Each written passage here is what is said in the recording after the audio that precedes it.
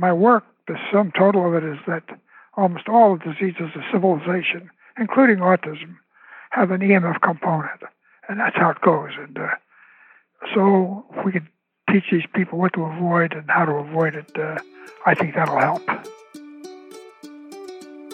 How is it possible for a parent of a child with autism to become the superhero their child needs now?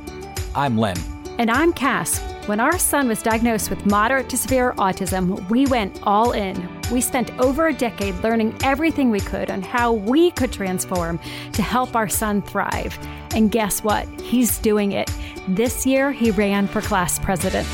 Each week on this podcast, we will be sharing the secrets needed for you to become the superhero your child needs. If you want to learn how to tap into your innate superpowers to help your child thrive, visit autismparenting.secrets.com.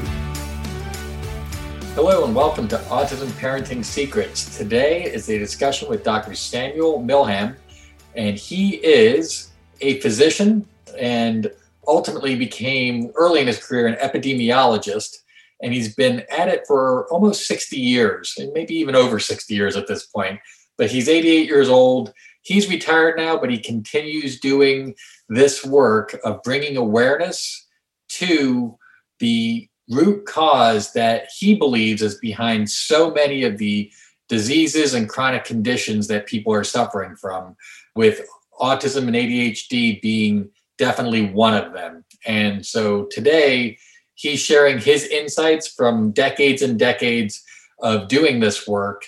And overall, EMFs are an issue, and there's a lot of different types. The topic he is focusing on, and that he wrote a book specifically on, is dirty electricity.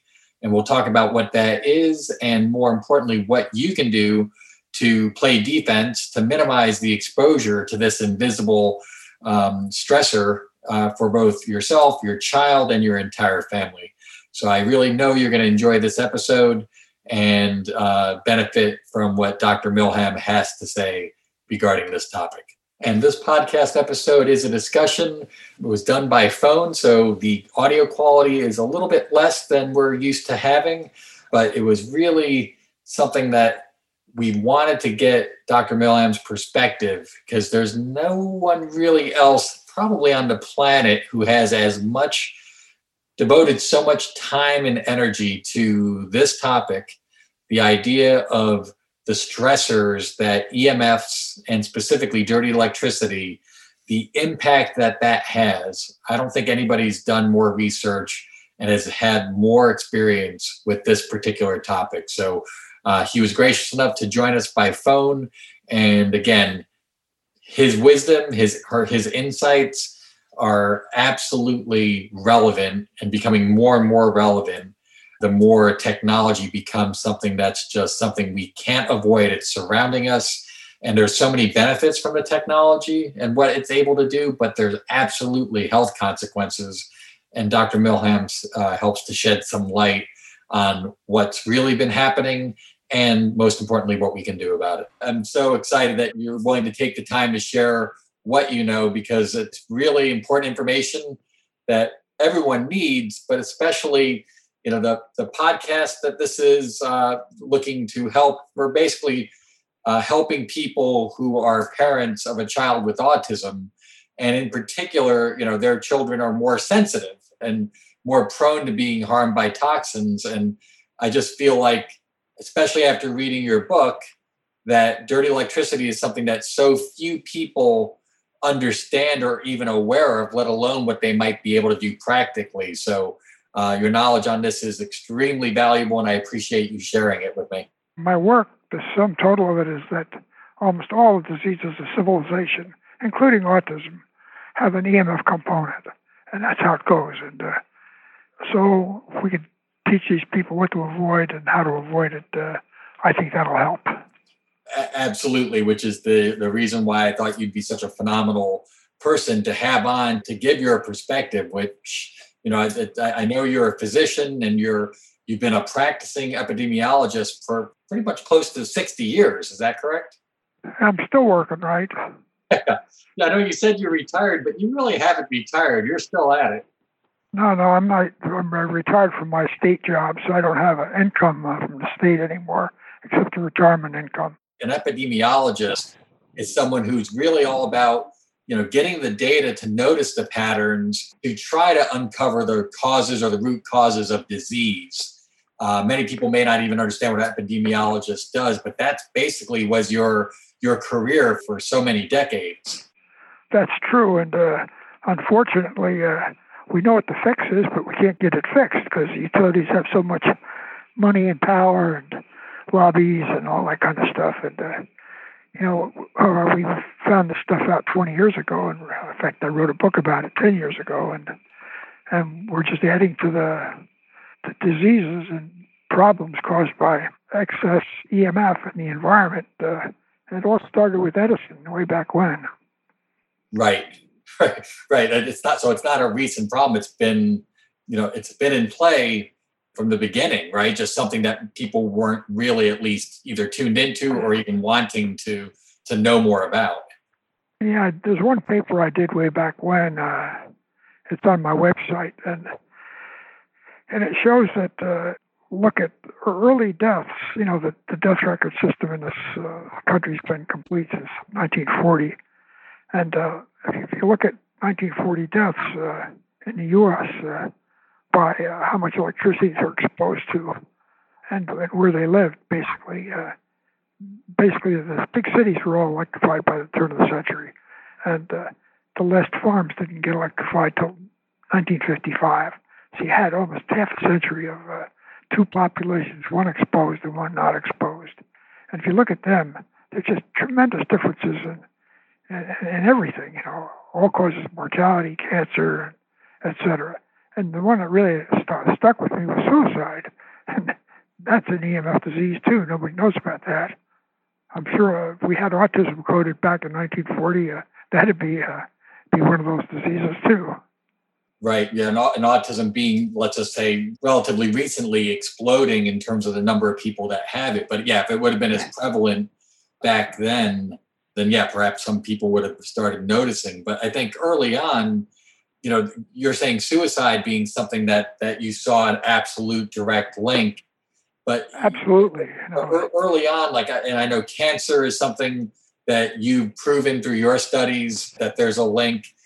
But when it comes to developmental delays like autism, ADHD, and the like, are you just seeing it as EMFs affect that as well? Or is it something that, those conditions and those diagnoses even more are prone to being driven perhaps by exposure to electromagnetic fields? Well, the ADHD stuff, I wrote a paper on that. That's on my website too. And I was doing a study with school teachers in Southern California, in Palm Springs area. And one of the teachers was going to quit because the kids the classroom was close to the base station, the base of a cell tower. And I measured the fields, and they were just horrible. So I put 4 or 5 filters in that one classroom, and it instantly cured the ADHD. I mean, she said the kids are they're teachable, they're not jumping around, they're not. And there's other kinds of information that suggests that disease is certainly an EMF disease.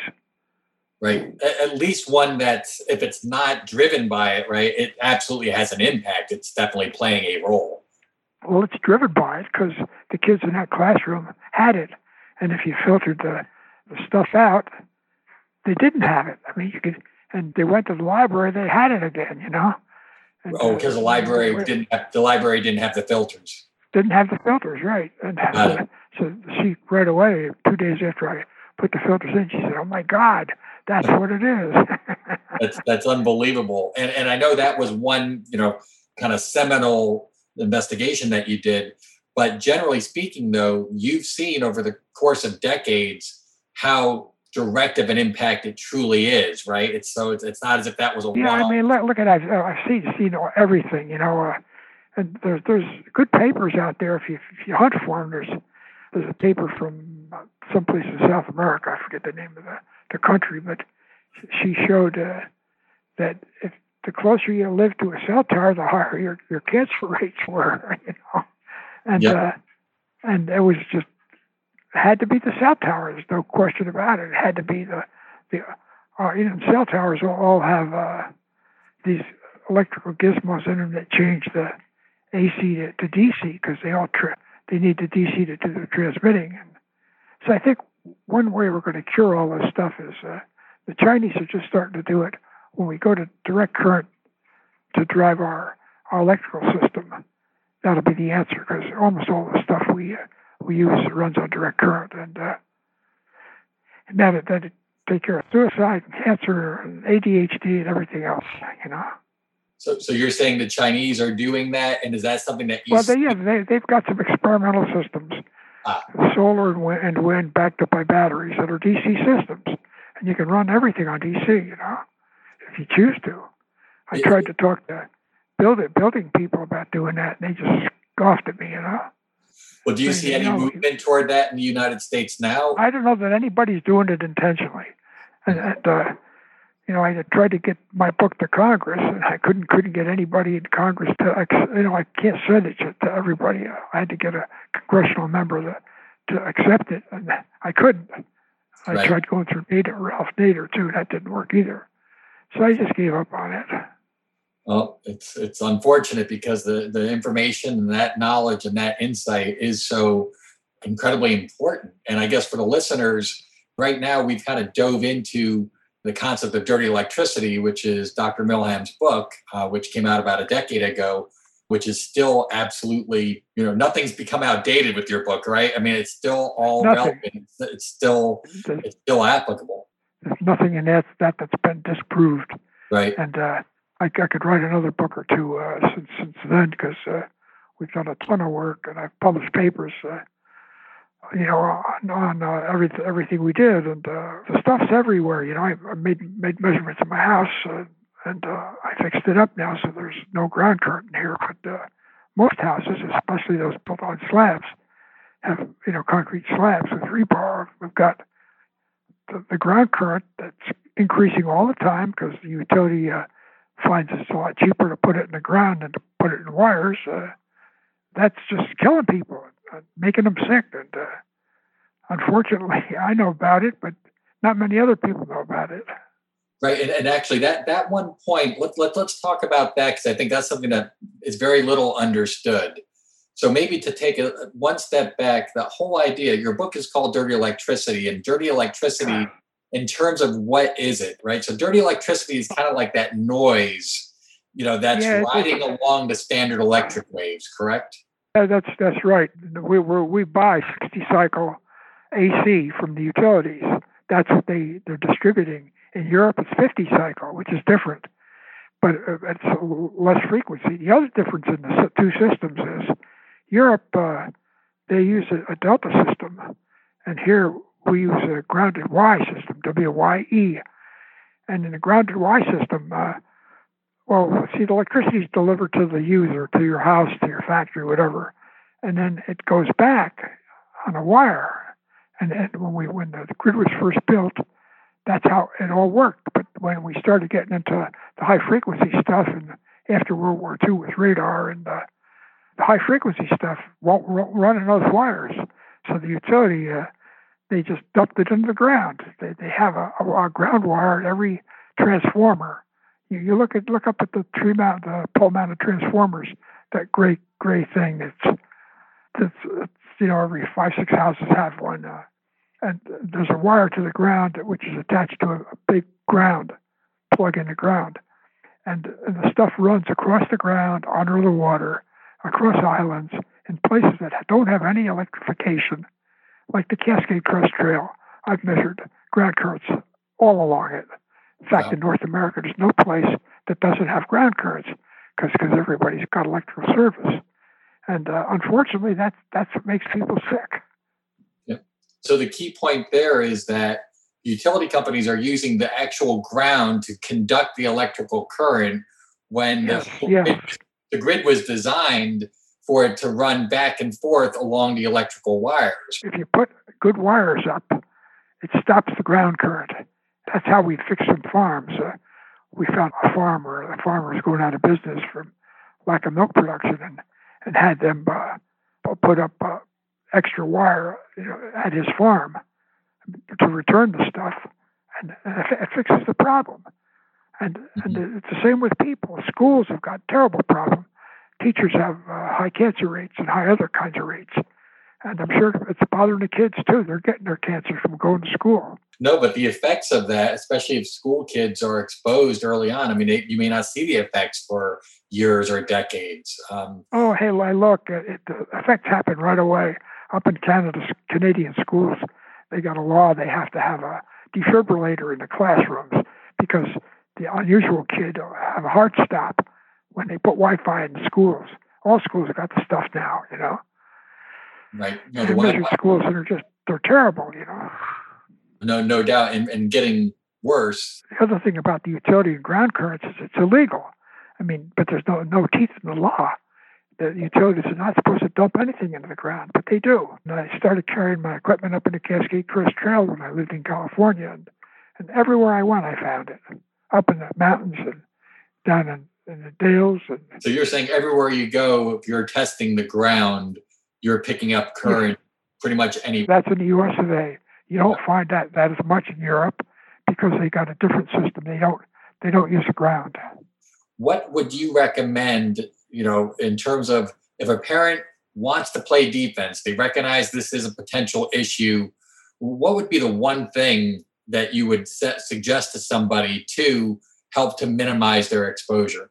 Well, unfortunately, I think the exposure that counts is in utero. When the kid that turns out with autism is pregnant, the mother's pregnant with the kid. Mm-hmm. That exposure, I think, is what causes autism. And unless I could be proven wrong, somebody could show me data like that. But where she works, she drives a car. The cars are different. Electric cars are bad. I mean, if offices are hot, some homes are good. Another thing you want to watch out for is down south now, like California has a law requiring that you use solar, but all solar spectrum is direct current, and each one of these houses has a device in it to change the DC to AC to match the grid. That thing puts out a terrible amount of dirty electricity. Right. So I said, if you got solar, don't use it. So if you're saying with a mother in utero and her exposure, and obviously the unborn baby's exposure to EMFs and specifically dirty electricity, are you saying that it's that general exposure is the thing that's going to potentially cause the most harm? I don't know what causes autism, but I'm just telling you, in my studies, everything I look for has an EMF connection. So why should autism be different? You see what I'm saying? Yep. No, I got it. One thing I'm curious about, though, is, and if you have a view on this, what about if a woman is pregnant, what about the exposure specifically from ultrasound and the impact of that? Is that something that you've ever taken a look at? No, I haven't, but ultrasound is a whole lot better than EMF. It's because it's not electrical, for one thing. It's the sound waves. It's just the sound wave. Yeah. I'd rather a woman take an ultrasound than take an X-ray that X-rays her in the fetus, Right. Okay, so then if your biggest suggestion is just minimizing exposure early on while the baby's in utero, what would you suggest then for a parent who has a child, let's say age 5, age 10, and now they're recognizing that this is a potential stressor for their child and their whole family? What would you suggest that they do within their house or within their environment to try to minimize it? Well, they can do what I did at my house. I jacked up it's kind of heroic depending on the kind of house you live in. The kind of house you live in is important. If it's on a concrete slab like they are in Southern California and Arizona and hot places, you just have to put in thick rugs or something and wear shoes. But then all the like doorknobs, the metal doors are going to be hot from the floor. And the other thing you can do is they can go to Dave Stetzer's website. He sells devices you plug into your outlets to get rid of some of this dirty electricity. In fact, you get it down to, we can measure levels. Like I measured a school that was, 5,000-6,000 hospitals are hot too, and if you plug these filters in, the outlets, you can get those levels down to like 50, which is a good level. It's interesting that you mentioned that because I actually have a meter right in front of me, and I have about 5 of the filters. And we're staying at a relative's house right now, I think there's a lot of benefit to knowing what the levels are, to being able to assess whether there's an issue or not, and then doing something about it. The levels here were, in some of the outlets, they were around 250, 300, so pretty high. And the filters absolutely would reduce that down well below 100. So I could see the immediate. When I first started making measurements, I found the old meter we had would only go up to like I think 1,000 units. And ultimately, once we changed the meter, I measured a lot of places up in the thousands, and the cities are bad. You find that kind of stuff everywhere because they've got more sources. If somebody wants to know if they have an issue, particularly with dirty electricity, doesn't have the meter, doesn't have the filters, et cetera. One thing that you've mentioned, I've heard you talk about, is the idea that if you want to just get an idea of whether you have an issue, you can just take an AM radio and go throughout the house, put it near outlets, and just from listening to the interference on an AM radio, that you can get a decent idea of whether or not you might have a big problem. Is that fair to say? Yeah, that's when I measure a house first. It's one of the first things I do is I walk around with the AM radio. It shows you what's in what it's receiving, and if it's receiving garbage, you hear zzz, and if it's not receiving garbage, you don't get that. Put your microwave on and have an AM radio within 20 feet of it, it'll go nuts, Right. Almost all microwave ovens are filthy, and I've got some material that Stetzer gave me that I put over my microwave, so when it's heating something, it's got something that knocks out the radiation before it gets to me. So that way I'm comfortable with it. Yeah, that's a great idea. We my wife refuses to use our microwave, so we just use it for storage and never turn it on. But yeah, if you had an AM radio and again, you ran the microwave, you would absolutely hear it. And then for people who are listening, if you have an AM radio and you just shift it off of a station, so it's in between, between stations, and just go around the house, and especially if you put it near outlets or whatever you think might be a source of dirty electricity, you'll get a pretty idea of whether or not you have an issue. That's right. You can measure in the outlet with the Stetzer's got a meter that will measure the stuff you have coming in, running through the electric wires in your house. There's all these people that market stuff. There's one outfit in Palm Springs that they've written a book about ground. They say grounding is good for you. Well, not in this country, it's not. I don't know any place where you're safe grounding yourself. And I bought their kit, and I hooked it up at my house and showed that if you hook yourself up the way they said, it just intentionally gives you high ground currents. And it's going to make you sick if you use it long enough. Yeah, and you're right. This is a kind of a big trend these days, and we had products as well: grounding sheets, grounding blankets. And so you're that might be okay in some other countries, but here it may actually make things worse. Correct? Oh, absolutely, right. Because the people who are trying to do the right thing, sometimes you can do that, and it actually backfires. So I thought your insights there were really, really valuable. You said you read my book. Are there any questions come up that you'd like to hit the author with, as long as you got him on the phone? Yeah, well, number one, I just thought it was a very digestible, a really great way of, you had a great style and a great way of explaining your history, your path, how you got to that point. So I walked away just feeling really empowered. So there were no big questions that popped up other than maybe just when you talked about the school example in terms of the crazy high levels of dirty electricity that were in the California school. I think anybody who would read your book and hear that, the obvious question is, okay, well, what's going on with my child's school? So what would you recommend to someone if they wanted to get an idea of whether their school had that same issue? Is there any suggestions or any tips that you would give for somebody who would want to know? Just talk to the teachers. They'll tell you, like at that school the schools I studied in California, the teachers are sick. I mean, they were getting cancer at a young age, and the school's been here for more than 10 years. You're going to see that kind of stuff. And but anyway, let's face it, the teachers union in California wasn't any help. The health department wasn't any help. The school districts weren't any help. Yeah, asking and talking to teachers definitely makes sense.